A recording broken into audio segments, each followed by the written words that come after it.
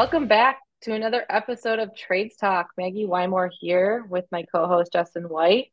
And today's episode, we bring on Lee Buffington, CEO of Thrive Outdoor, a company that's been in business for about 30 years and grown organically.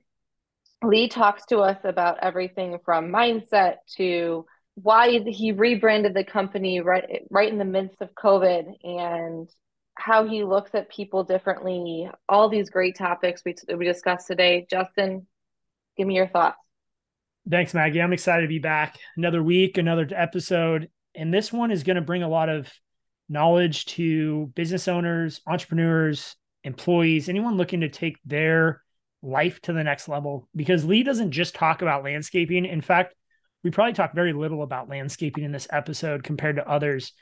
He is more just about hard work, grit, determination, grinding through, nurturing your employees, and really his most recent focus, where he shifted focus from marketing to clients and customers and really marketing and taking care of their employees first. Seems like it's paying off for him. And he goes into some good detail around why and how he did that.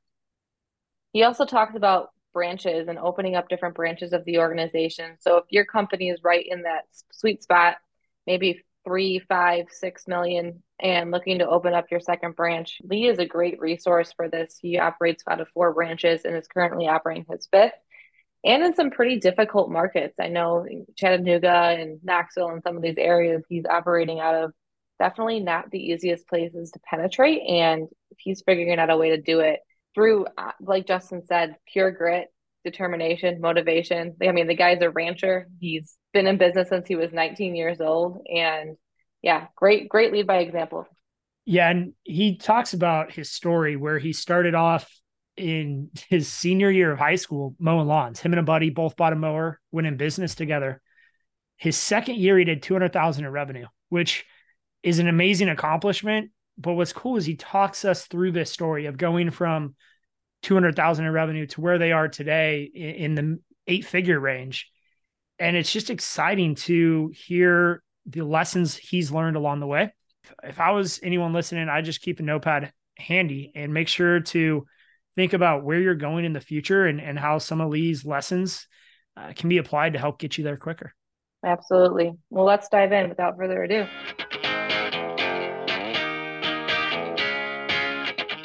All right, folks, excited to dive into this episode with Lee Buffington from Thrive Outdoor. Lee, welcome to the show.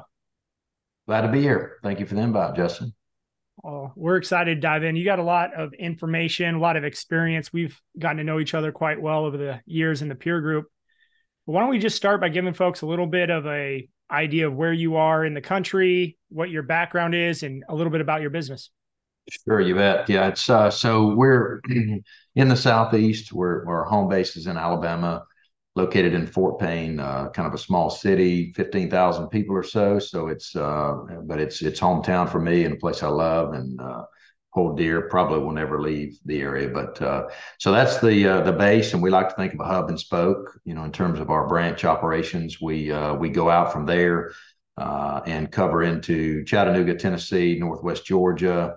A little bit beyond Chattanooga, going north up the corridor, 75 corridor toward Knoxville, and then we go down into Birmingham and essentially work Birmingham north across the state to Huntsville and Decatur.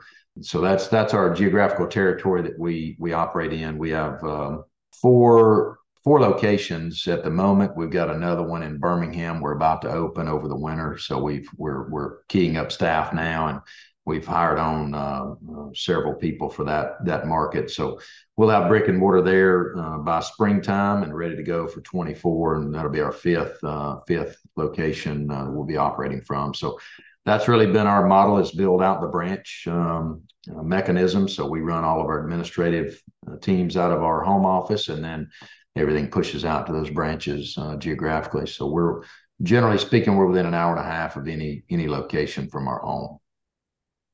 Wow, that's awesome. And how did you get started in the industry? So I know you've been in business for quite some time. Give a little background on how you got involved in the industry. Yeah, so it started, it was a summertime job hobby, if you will, for me and a buddy of mine, our senior year of high school. I wanted to go into medical field, wanted to be a surgeon for whatever reason. I don't know, but that's just what I thought they made a lot of money. So I was curious about that side of things and stability. So that's what I wanted to be. And education was important to me. I was pretty high on always making good grades and that sort of thing. I didn't have an issue with going to college or any of that, but senior year of school, we started this thing, and it was really just a way to make money through the summer. It was a way that I knew I could make more money doing that than what I had been doing the previous years, which I'd worked since I was about 9 years old. I'd had a job, so it was for me the work wasn't a problem, but I looked at it from the money perspective. Can I earn more than I did the previous year? And we did, and so we jumped into it at the end of the year. The first year, we decided, that how I want to let's invest. We both came to the table with one mower. I said, let's buy another mower, and next year will be twice as big. And my buddy didn't really want to do that, so he wanted to split up. So we ended up just splitting up at that point. I bought another machine the next year. Ended up hiring 2 or 3 people, and by the end of the next year, the second year, I knew at that point I wanted to make a career out of it, or I felt like I did. So I switched gears and started shifting toward the focus in horticulture. Not having formal education in it, it was pounding the books. So it was, we're going to the bookstores because that time you got no internet. There's the information you gain is from books. It's either that or it's tradesmen or experienced people that are ahead of you. So I was doing all of the above to learn everything I could about the horticulture side, as well as the stumbling blocks you run into in business, as you grow and try to scale the business. So that's really where the journey began is from that viewpoint. And of course, at that time you get, you're looking at going from medical school, being a surgeon, to I'm going to cut grass for a living. And a lot of people came to me and said, "Hey, are you sure you can make a living at that? Are you sure that's the right path to take?" And, I just knew that there was just something about it that I knew we could scale it. And I didn't know anything about scale at the time, but I knew that there was a chance we could do more than I could do with just my 2 hands. So that's the reason why we stayed with it. And it's been a fun journey ever since. But Wow, that had to be quite the decision, I imagine. And like you said, you probably got a lot of pushback from family and friends when you're going from surgeon, medical, very stable career, obviously, to not just landscaping, but a true entrepreneur running your own business. At that point, we didn't have podcasts, we didn't have you didn't have the internet, you didn't have a way to do this research. So how was it that you came to that decision? As you look back now, was there a certain point or a epiphany or something that you had at a certain time where you said, look, I'm going all in on this landscape deal? yeah, I think part of it is financially driven. At the end of year 2, we were doing 200,000 in revenue that first year, and as a 19-year-old, I was better off than any of my buddies. Financially, we had everything was pretty much cash, and we didn't have, the debt was essentially, we had a lawnmower that we took debt out on, and that was it the first year. So, we were making money for a 19-year-old, making a lot of money. And so I just, I looked at it as, if I can do this now, what can I do with some time and experience and growth? What could be possible? And I really didn't understand the true enormity of the industry until many years later. But I knew at that time I could certainly make a great living and provide for my family and provide the stability that we needed over that time. I knew that could happen just based on sheer hard work and possibilities that are out there in the industry. And then much later, I learned, that the business is much bigger than what I ever dreamed early on. But I think that year 2 was, the end of that year when I'm looking at that and I'm, it's like, this does make sense. I don't even know what a surgeon would have made at the time, but I'm going to say $500,000 a year, maybe, to possibly $1 million a year. I knew that with some time, we could get there. And, you're looking at that side of things. It's like, well, I've got to park my life for 8 years to go to school. And then I start in a high earning environment, but, I've got 8 years now to build to that point. Can I achieve similar success in that 8-year window? and felt like we could, and we did. It turned out great. And of course, you go through the stumbling blocks, as we all know with business, as you hit those milestones and metrics along the way. It's like, oh, you're doing well, then you're in the dumps, and then you're back on the peak again, and then in the dumps. So it's a cyclical thing as you migrate through it. Especially as a 19-year-old, being so young to have that vision and that understanding of things. I know Justin himself, had entrepreneurial dreams at 19, didn't quite Yeah. pan out. We'll hear about more of those in his episode. But one of the things you said, when we were just talking before we started recording was if you would have had the information now that you had when you started, you would have been able to get going a lot quicker. What exactly are some examples of what have you learned in your journey now that you would tell yourself when you were 19? I would say the first thing is look at people much differently than you do when you first start in business. So as a young entrepreneur, you look at things like customers are very important, as they are always with any business. But in the landscape business in particular, you look at equipment. That's what everybody, you don't go buy a lawnmower and think you're going to get a return tomorrow on it. You buy a lawnmower to get a return over time, and the same thing with a skid steer or any other piece of equipment, a truck, whatever the case may be. And I never really looked at people that way in my early days in career. I looked at people of more of, well, we can't afford to hire the right person or the person that should be at the peak of that particular role that we're looking for. So we have to hire what we can afford now versus let's hire the best of the best and then let them live up to their expectation. And I think that's probably the single biggest thing that I've learned over that journey. And that came from Mike Rory. I mean, Mike is a mentor of mine, a great friend of mine. And Mike is just one of those guys that brings things down to a simple operation. So it's easily understood. Don't complicate it. And I was talking to Mike one day about about branch models and how do you go into these other locations and get the things off the ground, and that's he brought that fact up and said, look, you got to look at people as an investment, just like you would with equipment or anything else that you understand intimately with iron. Is put the person you need in there that's going to take the role and take the task. And then if it's the right person and you give them the autonomy to grow and the tools they need, they're going to deliver. And that's proven over several times with us now. So that would be the single thing that I would say if I were starting over, that I would invest more into people on the front end and then get out of their way and let them run.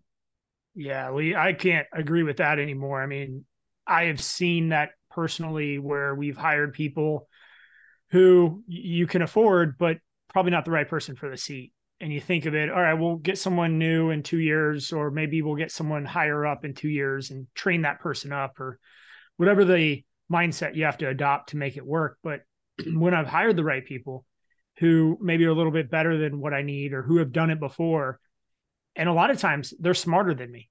I'm hiring the VP of maintenance because they know more about maintenance than I do, or I'm hiring the controller and the VP of finance because she knows more than I do in finance. And once as an entrepreneur, you get over the hiccup that you have to be the smartest guy in the room or smartest girl in the room, and you can surround yourself with people who know more. And then the big thing I've learned is you got to get out of their way. Mm-hmm. I think that's one piece of advice that I would give anyone to add on to that is hire the great people, but step out of the way or let go of that duty, because most likely you're bringing them in to do something you were previously doing. Mm-hmm. So, Lee, can you talk to us a little bit about that? I'm sure with the branch model, you've had to let go of certain day-to-day controls that made you uncomfortable at first, but hopefully long-term paid off. What's your take on letting go of control after you hire someone great? Yeah, for me, it's kind of funny that's really never been a problem for me. I like to know what's going on, but I love to see people flourish, and so it's really never a problem. It's almost even to the point that it's a negative for my side because I don't put enough follow up or follow through with the individual to ensure, are we tracking down the right road? Because I'm one of those that I trust you when you walk in the door. So you have my trust. It's yours to lose. You don't have to earn it. It's given and granted immediately. And I think that trust a lot of times translates into creating some issues where I don't follow up like I should with my people. But as far as that side, it really doesn't bother me at all to hand the keys to someone. And I'm pretty plain with that. I tell people, look, I'm not going to get in your way. I'm here. All you've got to do is call. I don't screen the call. It's coming through. I'm going to answer you, and I'll be a partner any way I can. But I want to be out of your way and let you run with the thing. Now we've learned that numbers are important. We watch financials. We watch various metrics within each branch because we can see some indicators there that'll lead us into problems or lead us into great things. It's like, okay, we're seeing this market versus this market, both doing the same stuff, but one metric is much different than the other.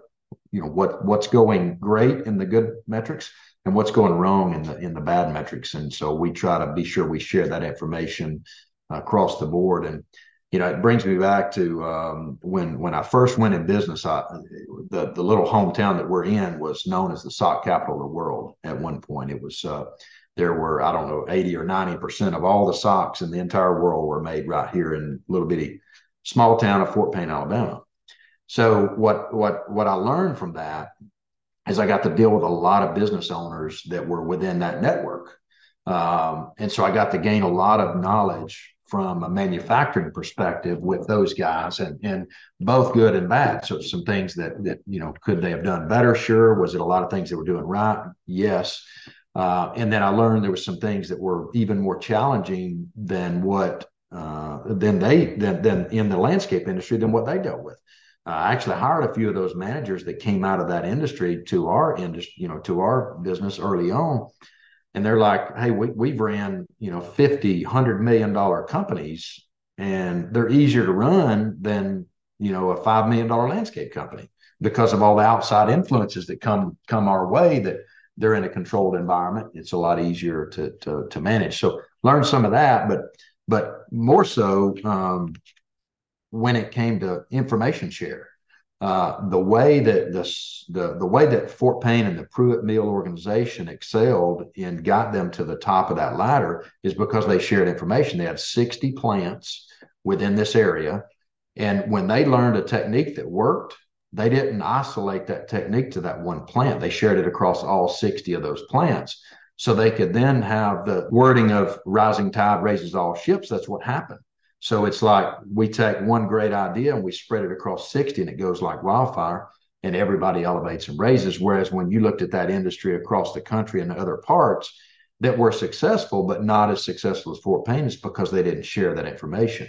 They kept it siloed to their plant and not share with other people. But because we had, small town and everybody fed off that one organization, that was in that network, they were sharing the information. So that's been a huge part, and I've seen that as I've grown in the industry. The landscape industry is the same way. I mean, we get mentors out there that share. I mean, they'll tell you everything in the deal, everything you've got to do to be successful. They'll tell you, because the hardest part is execution. You can have the plan, but if you're not going to go out every day and execute and follow through with the plan, measure the results, alter your plan as you go along to get the results you want, you're not going to get there. And that's why it's so easily shared. But tons of information out there across the industry for that.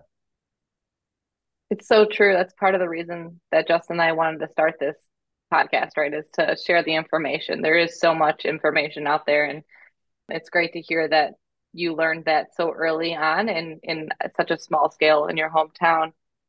One of the things that you touched on, though, was running a $5 million landscape company is not for the faint of heart.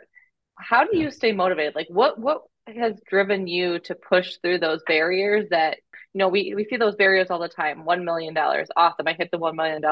Now I'm an actual company. Okay. 5 million. Time to start to open up a new branch or look at centralizing purchasing. So what has pushed you further and kept your mindset intact throughout all of the growth you've seen? It's funny. I just personally, I was thinking about this, reflecting the last few days. Actually, nothing to do with this podcast or the preparing for it. Not to say I didn't prepare, but I didn't do my homework on that part. But it was, one of the things that I was thinking about is my life in general is always about change, and it's like because I was thinking about just the things that happen around our house, around our farm. I'm always looking for improvements. So it's like I always have a project going on with things that we're making it better than it was. And it's like, is there ever going to be a point in life that the equilibrium hits in? And it's like, okay, everything's just status. We're going to keep it just like it is. We're just going to maintain it and we're going to enjoy life and just do these things. And I'm thinking, I don't know that I can ever do that because I'm the type I want to always be looking at ways to make it better. So in business, it's always been that way. It doesn't matter if this truck is good today, what's better tomorrow? If this process is good today, what's better tomorrow? And I think the main thing we look at is creating opportunity for our people. It's about, where the thing that we share often here is we want to have an environment where if an individual is wanting to grow their career and wanting to whether you call it moving up or whatever, it's just we want to advance the career through experiential learning, through educational, formal educational learning, whatever it is. And they want to continue to move through. We want to create opportunities and have them ready for those people when they're ready. So we don't have someone that comes to us and says, I'd like to move into this role or move into another role that's and give more than I'm giving now. And I have to say to them, well, give me 5 years and I'll have you something. That 5 years is, they've already forgotten about it at that point. They're moved on because they wanted to move now. And so we want to have it where we can lay out, okay, here are three options that we think you could be good at any of these three. What interests you the most? Which part of this that you feel like you would like the most? Because we could move you to any of the three in the next 3 months. We can start migrating you toward those directions. So that's really the probably the number one thing that we look at, and that's what keeps us churning and keeps us driving toward that next level is creating those opportunities. And another Mike Rory saying that he has is slow growth hurts and fast growth hurts. So why not just grow fast? Because it's all painful. Any way you do it, it's going to be painful. So we've just set out for a high growth mode, and we're going to continue that probably as long as I'm still at the helm of this thing. I love it, Lee. I love how the vision and the growth mindset you have comes through at your company. I've visited your company. I've talked with your employees, and the energy you have truly comes through your entire team. And you see it in the yard when you guys are getting ready to take off in the morning. But what I took away from all that is when you align the company's goals with the employee's personal goals, and you help to create career tracks that fit into the company's growth, then you're always going to have the people you need when you need them. Yeah. And if you can grow fast enough and grow your company fast enough while growing your people fast enough, and you can somehow bring a equilibrium between those two, then it sounds like that's been a huge part of your ability to grow and grow strong and sustainably in new markets. As you branch out now, going into 5 branches, it seems like you are learning things from different branches that you're sharing throughout, as you said, the manufacturing team would learn. So how are you guys benefiting from additional branches? And then maybe what are some of the challenges that have come up by having additional branches?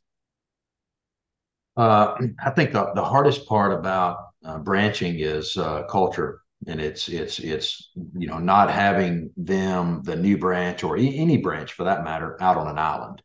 They have to feel included. They have to you have to have a good conduit of information that goes in and out. And I think that's probably the single thing when it comes to a branch. And you got to have a great leader. You got to have leadership in the market that sees things the way we see them at our core, and they lead with those with that core every day with our people and customers. And I think that's the hardest thing to do is just keeping that focus on the culture and not having them siloed out on their own. Trying to create clarity around vision and what are we going after, because it's when you put a new market out there, it's kind of like an entrepreneur that walks out the door. They say yes to everything that's out there. They're looking at, hey, I need anything because revenue is oxygen, and that's there's a lot of truth to that. And in the early days, maybe you have to do that, but you have to be cautious that if you're doing the right things, planning the right way and playing the game the right way, the things that you need are going to come. It just may take a little bit longer than what you need, but there's no reason to walk in and create problems where you're creating, I call it distractions. I don't want distractions in our market. If this is what we're going to do, let's stick to what we do and not become distracted on something that's going to point us off what our focus is in the long run. Yeah, absolutely. And that's hard to do, is to stay focused in this industry because there are so many opportunities, whether it's adding a tree service or it's adding pest control or it's doing janitorial or street sweeping. Lee, for you guys, as you branch out into these new markets, what is your focus? What are you telling the troops to do when you say, hey, let's go get more work? What is it? Install? Is it maintenance? What is your guys' focus as you go into this next phase of growth? Yeah, so our primary focus is maintenance, maintenance and enhancement work. So anything with a recurring model is ideally what we're looking for. We do very little construction work in the other markets. We still do some at our home because we've got a client base here that that tends to like that kind of work, and we're pretty good at it too. So we do keep that going, but at the moment, anything we go into new, it's maintenance driven. It's a recurring relationship or recurring revenue and relationship driven. Yeah, and those markets you guys are getting into are very competitive. I've talked to a few people at conferences, and they mention the Chattanooga market being one of the fastest growing markets in the country. As you have more and more pressure into these markets, how is your team and your sales developers separating Thrive from the rest of the folks out there? What's your elevator pitch to go with you guys over the competitor down the street? I think it's unfortunate in the industry, but it happens in a lot of industries. Our service becomes commoditized in a lot of ways because, you can have one grass cutter can be really as good as the next grass cutter. A pruner can be as good as the next pruner. But the factors that we focus on to differentiate is communication. It's expert analysis, expert ability, having depth on the bench where we have resources. If you need next level services from enhancements or design or architecture, engineering, drainage, those sorts of things, we can step in and play ball in that arena as well. And that's a factor that sets us apart from a lot of the just typical maintenance companies. Scale is one of those. I mean, a lot of the players that are in the markets that we deal with, they can't, the small players can't deal with the bigger work. They can't deal with the portfolio work. They're not sized large enough to be able to handle that during the heat of battle. They might could take it on certain times of the year, but they're going to reach a tipping point that they can't handle. So we're able to kind of carve out those folks, from that arena. The big players that are regionally driven in our markets, they're in every market we're in. We go toe to toe with them. It really almost every bid package.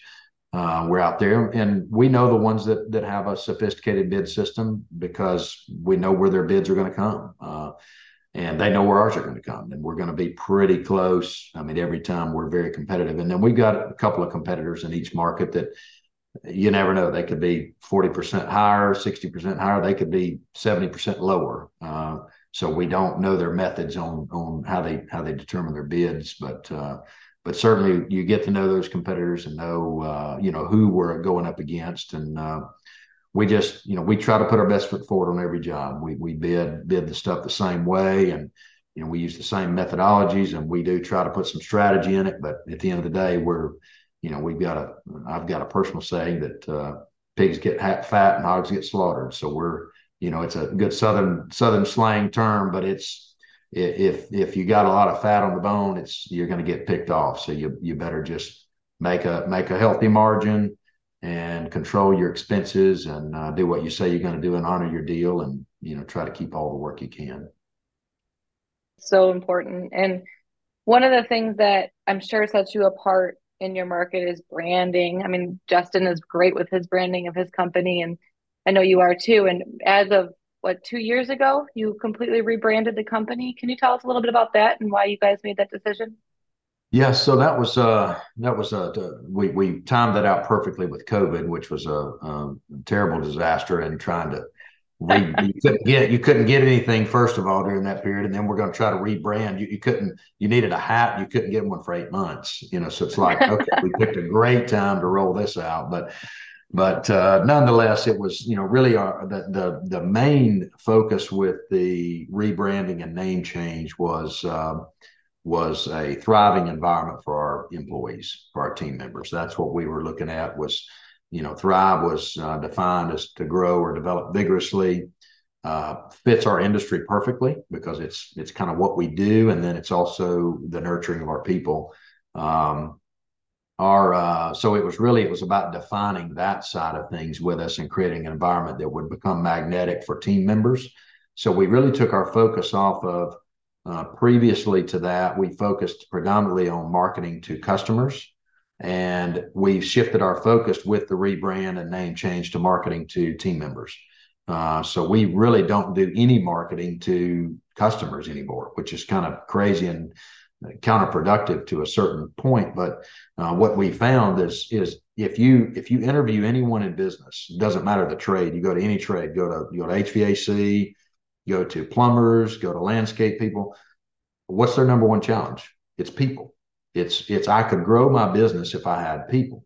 So everybody tells you they have more customers than they can deal with, but they don't have the people to do it. So we kind of took that mindset to let's focus on the people, and let's focus on caring for them and bringing in and becoming attractive to those individuals so we can grow our team. And as a result, when we've got the team there, now we can perform better on what we have.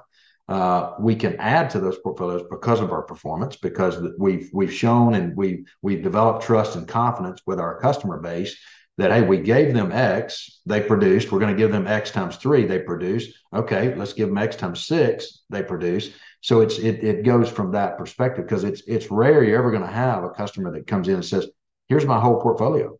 They're not going to do that. I mean, it's crazy for them to even, for you to even think they would do that. We wouldn't do that. And so it's really, that's what the Thrive, came about was from that side. When you look at our core values, it's, we've got, and they're intentional. They weren't really, I think, planned this way in the beginning. It just kind of worked out this way. But, our first one is grit. And so it's, hey, there's a time to grind. In every environment, we want to be this great place to work, and we want to be this kumbaya, and hey, let's celebrate together, and let's do this, and let's go to parties, and let's have pizza and tacos and all this stuff. But there's a time that we got to grind, and there's a time when grit is important in any business. That now's the time to trench in. We'll celebrate later, but today is the trench day, and then we end with nurture. And so it was it's the time to rebuild that person. Okay, we've hit the grind, we've bared down on the grit, and now it's time to nurture that individual because they're down in their personal life, or they're down with something that's going on, or it's a physical problem, or whatever it is. But it's a time to nurture and rebuild. Or sometimes it's just, hey, you need a vacation. It's like we've got people that we have to go into and say, what do you have planned for vacation? Because they're just grinding every day, and we know that they need that time with their family. So, that's the nurturing time that we can come in and say, schedule a trip. The team they'll make it a week or two without you. Schedule your trip. We'll learn from it. When you leave, we're going to learn. We're going to learn shortcomings. We're going to learn things we should do better. And so that's really what the whole thing with Thrive, Thrive came about was from that side of things. That has so much correlation to what you talked about earlier when you talk about people and people being the heart of the company. It sounds like that rollout, although not great with COVID, ended up working out really well with the market we've been in, where things kind of boomed, honestly, over the last few years in the landscape industry. And it has been the same story of biggest challenges, people, not enough people, plenty of work, not enough people. So as we look back over the last almost 3 years, it sounds like, since you rolled out Thrive, have you guys continued that growth? And do you feel like there was maybe a increased growth in the last few years when you started to focus more on marketing to people and internally focused rather than customer faced marketing and customer faced success? Yes, that's definitely the case. The growth has been, trending in the right direction. We had a little bit during COVID, of course, that early phases of that, you kind of plateau and even go downhill just a bit with some trajectory that we had prior to COVID. But then, once we got that stabilized, and we were able to pick up a lot of people, through COVID, there's a lot of people that lost their jobs. We had an opportunity to pick up some of those that are still with us today that, changed career paths entirely, changed industries entirely. So we were able to pick up those people and carry on. But yeah, the growth is there for us. And, we're looking going into 24, we're looking for positive growth again, and going to continue, that beyond. And the beauty of when we look at our growth right now, we think, okay, this is pretty high growth if you're looking at our numbers in terms of what we're going after. But when you break it down to a market level and you say, okay, we have 5 markets that are going to do this, it's really not that much growth per market. So it becomes down to, we just have to get down to the granular level of what do we have to do in this market today to win.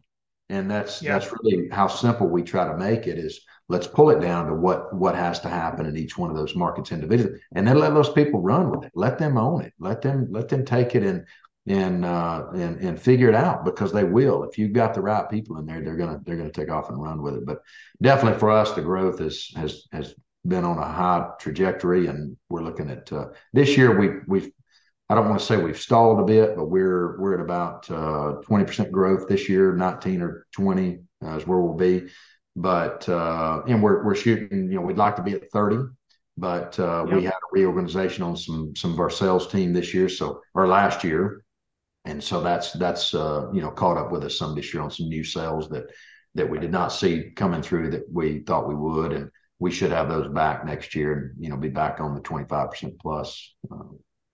Hey, I mean, I think most people listening they're happy with 20%. I know I'm happy with anything over 15, but Lee, as you, I like to see 30 plus. That's when I'm really in my fun zone. I don't know. It's like I was thinking the same thing.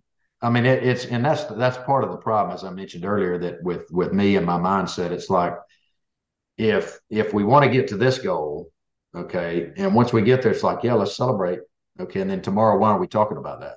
Let's move to the next goal. Yep. So are we still talking about that, that we achieved that goal? Let's celebrate it. Let's move on. Let's get to the next level, and let's keep moving the goal, because we really can never reach a point that says, okay, we've reached the pinnacle, because we've seen it with the history of companies over and over and over again that they go to the peak and they take their eye off the ball. Market shifts, business shifts, people shift, whatever, and they don't move with it, and they go down the other side. And that's a point in which I don't want to go down. I want to make sure when we go into something, we're going to win.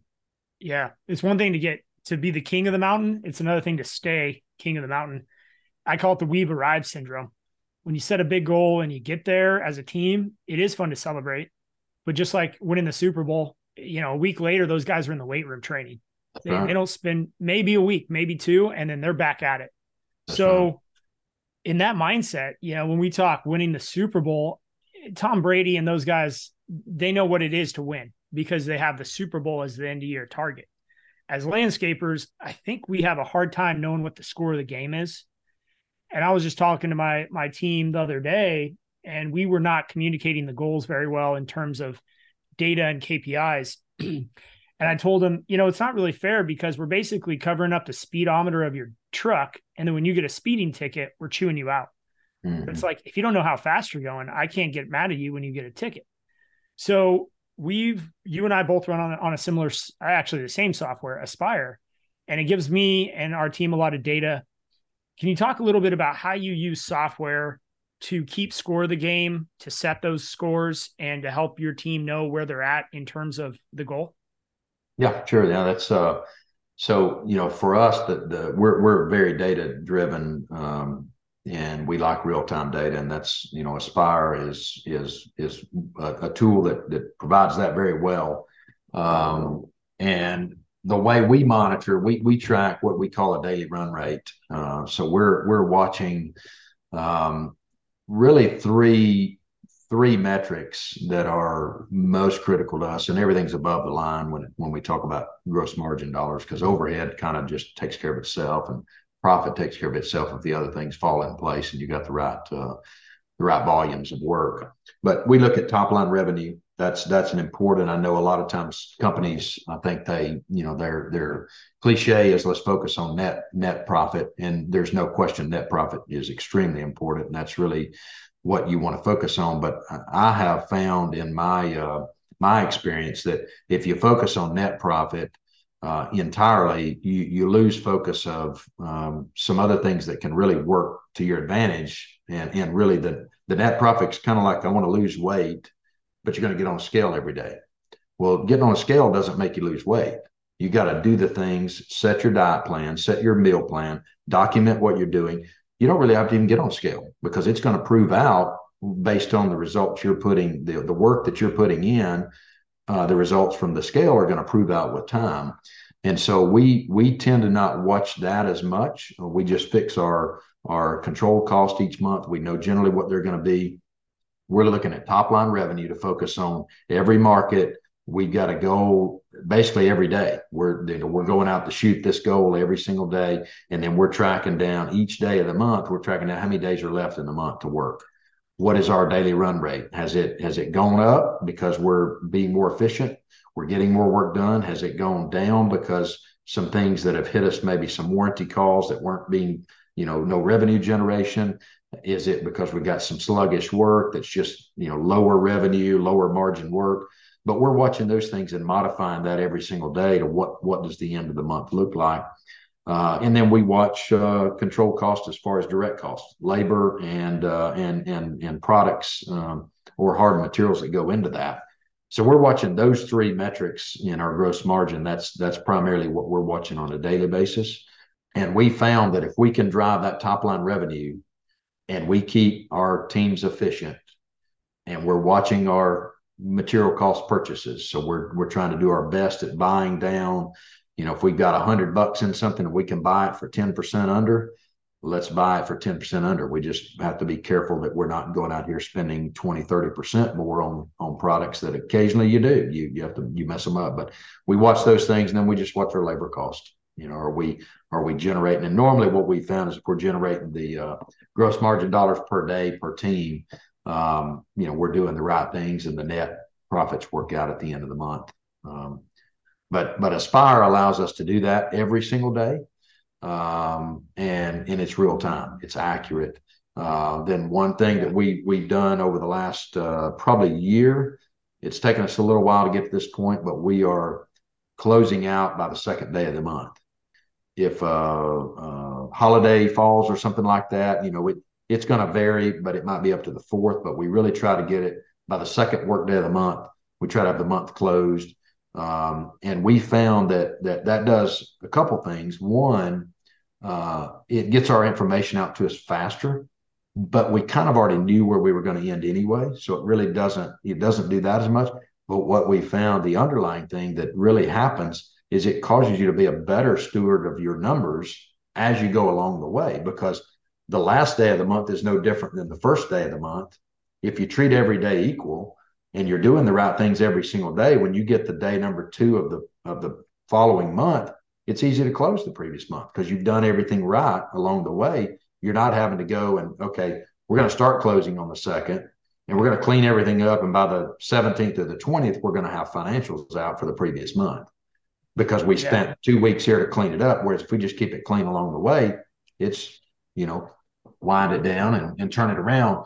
So it's made us be more intentional, more structured from that perspective, which in turn gives us cleaner data sets. So when we are tracking it every day of the month, when we get to the end, we know we've got a good data set, and we already know where we're going to be. I mean, I can tell you right now for this month how we're going to turn out within probably 1% of the net, Wow.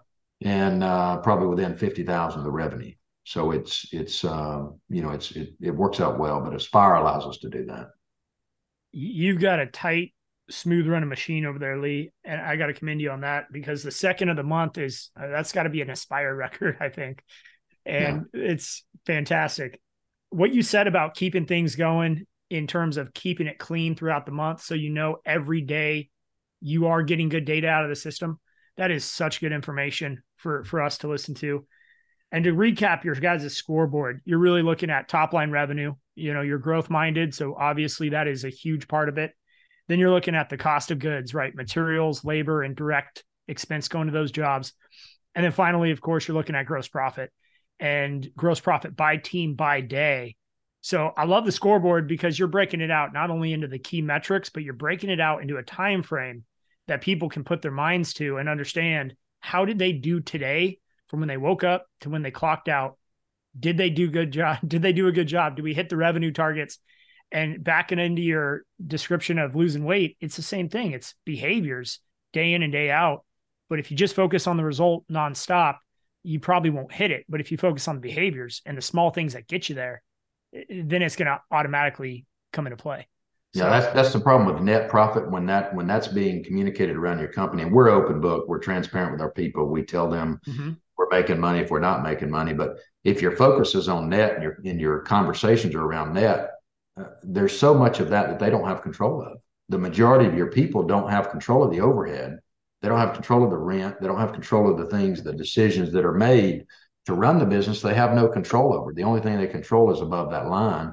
And so why even really talk about those other things if they have no way to adjust? Now, there are things they can control that fall into that: fuel purchases, waste in that arena, damage to property, stolen equipment, lost equipment, things that they can have some control on, repairs and maintenance costs. We share with those, and they're able to see those and hopefully have a direct impact. But it's nets just seem to take care of themselves if the other stuff's being cared for properly.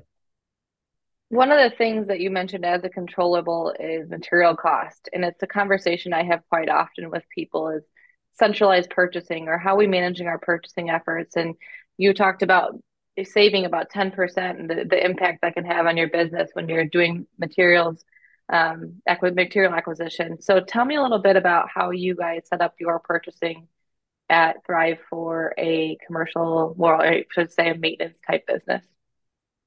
We purchase different segments. We purchase in different formats.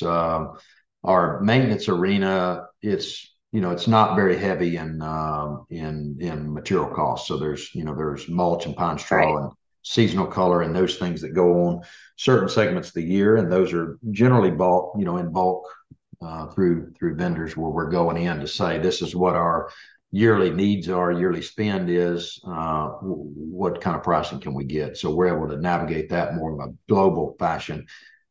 We do some builder service work. So some of our home builders that are, building 300 to 500 homes a year, we're working with some of those individual groups as well. And we're testing two models right now. We've been using a model where we buy in bulk. So we'll buy product in bulk, and then we'll allocate that through Aspire into the various lots or the various purchase orders that are provided for that particular work.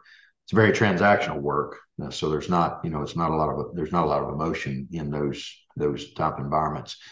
And we're testing a model now we've just implemented that we're going to go to a one PO per, or one invoice per purchase order. So meaning irrigation install, we're going to go and we're going to buy just for this one lot, and we're going to buy individually. We may come buy 6 at one time, but we're going to put them on 6 separate invoices, pretty much equal. We don't know if that's going to work better or worse. We haven't had enough time to test it yet, but our theory is we're going to take that whole invoice and put it in as one item in Aspire, because it takes a lot of time to navigate, to try to put the 27 items that go on that install on SKU. They really don't mean anything. It's really just what's the total estimate, what's the total spend. That's really all we need. So we're looking at taking that one invoice, rolling it. If you need the detail, you go to the invoice. But most of the time, we're just working on numbers and metrics that say cost was here, actual was here, the delta is this. We're within a tolerance margin. That's what we do. But that's the way we're handling that side on purchasing now. Yeah. Lee, I think you mentioned one good thing there, a lot of good things, but the one big thing I took away is know what you're spending per year on the big items. And that was a light bulb moment for me just now when you said we know how much we spend on mulch or what have you. So we go and negotiate at the beginning of the year or whenever you do. Hey, this is how much we spent last year. We're probably going to grow 30%. So we're going to spend this much. What type of pricing can we get? And I think from the most part, landscapers and other trade professionals handle purchasing on a job to job, day to day basis rather than looking at a global scale, as you said. So that's one thing I'm going to go do is I'm going to figure out how much we spent on bulk items and then try to pick a horse from a supplier standpoint that can deliver and hopefully carve maybe 10, 15% off that. I call it the easy button. It's like easy button. Okay. That button's the easy button to push. And usually the easy button costs you 10 or 15 points. If you can go in and just say, I'm not gonna ever check price, not gonna ever negotiate, normally you're gonna pay a premium to someone for that. And it's not to say that you're gonna take away from someone to be a great partner to you, because you can be a great partner, but yet still be very competitive on your pricing. So it doesn't necessarily, those two can run in parallel. They don't have to be opposing where it's like, okay, if you're going to lower your pricing, that means you're going to be a terrible partner. Well, we do it every day, right? I mean, we have to be great partners. When you go in on a maintenance account, that's dirty spend money. They don't want to spend that money. They want to spend money building walls and building things you can see, not cutting your grass that's going to grow back next week. They don't want to see that spend. So it's not a very sexy spend, and it's pretty hard to get those dollars increased. And so when you go in and you're just looking at, oh, my labor costs have gone up, fuel costs are up, interest is up, all these things that it takes to run the business are higher. So therefore, we're going to pass all of that on to you. Well, if I'm on the other side of the table, I'm like, well, how about look at some of your efficiencies? How about look at some of the people and what they're doing, and let's pick some of that up, and then I'll help offset some of your cost increase as well. But that's what a true partner really is let's see what we can do to maintain, and control some of these costs and curb some of that down, so that we're not all in such an inflationary environment that it's just like everywhere you turn, it's 10%, 15% up here and there. It's hard to pass that on. Yeah, having that strong partnership is critical for sure. Well, lots of great information today, Lee. As we start to wrap up today's episode, I think we prepared you for this. So we asked all of our guests to bring a trade secret, something that you can't, find in a book. You can't listen to a podcast, watch a TV show or anything like that and see. Something that you've just learned organically over the time. And I know you've shared a lot of great nuggets with us already, but what would be one secret that you want our listeners to learn from your time? Well, I think mine is I call it honor your deal. And I take that across the board, really, in everything in life, business, family, personal. It's just honor your deal. And if that deal if it gets better for you, that's great. You came in on a good side of it. If it gets worse for you, you made the deal. Stick to the deal. It doesn't mean that the deal can't adjust or change as you go down the road, because there's times for that. You just have discussions.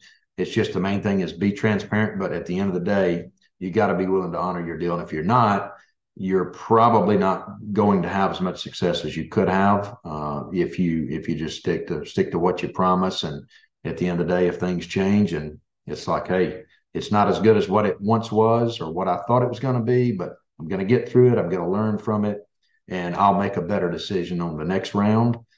Is much better than quitting or walking away from the deal or burning a bridge that then could hurt you down the road. So that's what, that's the one nugget that I don't think you learn in a book. I think it's in your heart. Well, it's who you are. Yeah. Well, I also think that leads to why you are so successful, because it's so true. And, people want to do business with people they know, like, and trust, and honoring your deal is one way to build that trust. Yeah. Yeah. Always. Well, you come from a small town, and I think our country is getting smaller and smaller with the connection of social media. People can share information instantaneously through a Google review or what have you. So it was really important to honor your deal a long time ago. It's even more important to honor your deal today. And I Yes. think a lot of us think we can hide in this busy, big economy that we have, but this industry is small. And if you start getting off and your word's not your word, you're not going to have a very long career. So I think that's just really good, wholesome advice for everybody listening. Thank you, Lee. You bet. Yeah. Thank you guys. All right, man. Well, great talking with you today. I had a blast. I got a bunch of notes and stuff, and I'm going to go to work on my business now. Yeah. Yeah. Well, it's if you're not in a learning environment, you're backing up. So it's always the case. Yeah. Thank you guys. All right. Have a wonderful day. You too. Take care.